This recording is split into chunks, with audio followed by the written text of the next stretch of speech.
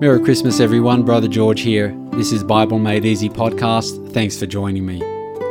Here are some more Christmas stories that will warm your heart and inspire you to put love into action this Christmas and every day. Please enjoy. There Are No Coincidences by Warren Miller. For 3 days, a fierce winter storm had traveled 1,500 miles across the North Pacific from Alaska, packing gale-force winds and torrential rains. In the North American Sierra Nevadas, the snow was piling up and would offer great skiing once the storm had passed. In the foothills of the Sierras in the town of Grass Valley, California, the streets were flooded, and in some parts of the town, the power was off where fallen trees had snapped overhead cables.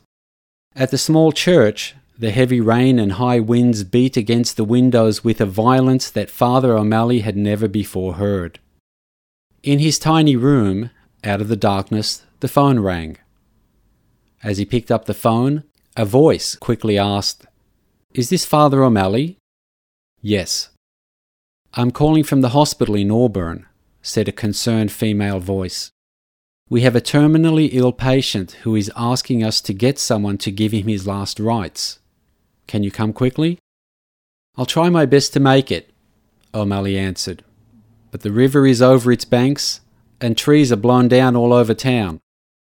Look for me in about 2 hours." The trip was only 30 miles, but it would be hard going. His progress was slow and cautious, but he continued on toward the hospital. Not a single vehicle passed him during his long, tense journey. Finally, in the near distance, he could see the lights of the small hospital, and he hoped he had arrived on time. With his tattered Bible tucked deep inside his overcoat pocket, O'Malley forced the car door open, stepped out, and then leaned into the wind. Its power almost bowled him over, and he was nearly blown away from the hospital entrance. Once inside, the wind slammed the hospital door shut behind him. He heard footsteps headed his way. It was the night nurse. "I'm so glad you could get here," she said. "The man I called you about is slipping fast, but he's still coherent. He's an alcoholic, and his liver has finally given out. He lives up in the woods, and no one around here knows much about him, and he doesn't seem to want to talk much." "What's your patient's name?" O'Malley asked. "The hospital staff has just been calling him Tom," she replied. In the soft night light of the room, Tom's thin, shallow countenance looked ghost-like behind a scraggly beard. "Hello, Tom. I'm Father O'Malley," he said, and he began to say the prayers of the last rites. After the Amen, Tom perked up a bit, and he seemed to want to talk. "Would you like to make your confession?" O'Malley asked him. "Absolutely not," Tom answered. "But I would like to just talk with you a bit before I go." And so Tom and Father O'Malley talked about the Korean War and the ferocity of the winter storm, and the knee-high grass and summer blossoms that would soon follow.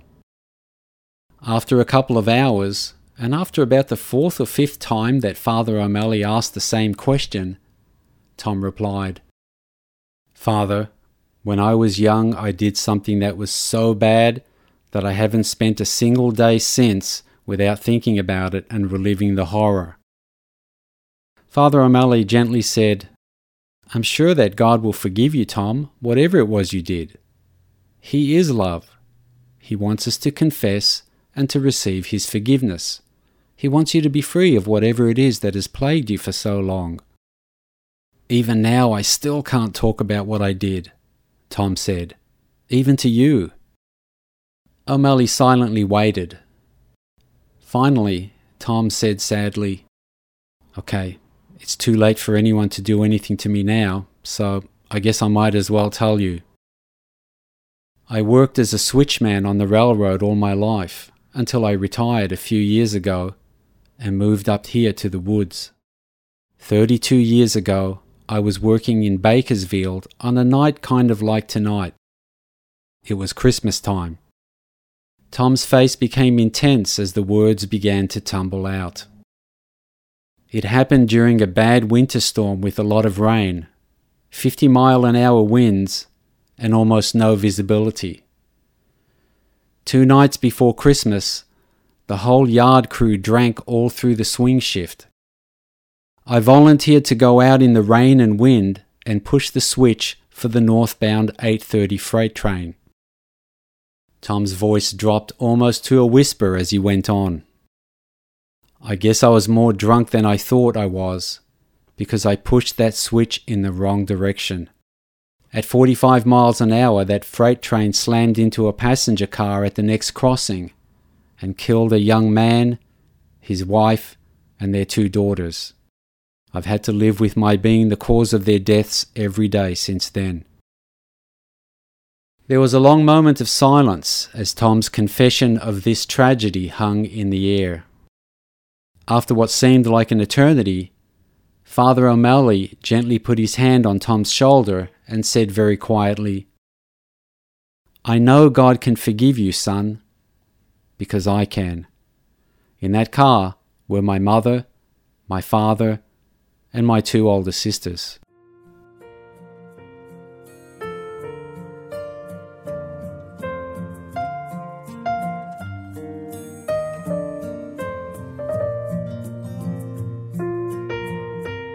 A Perfect Mistake. Author unknown. Mother's father worked as a carpenter.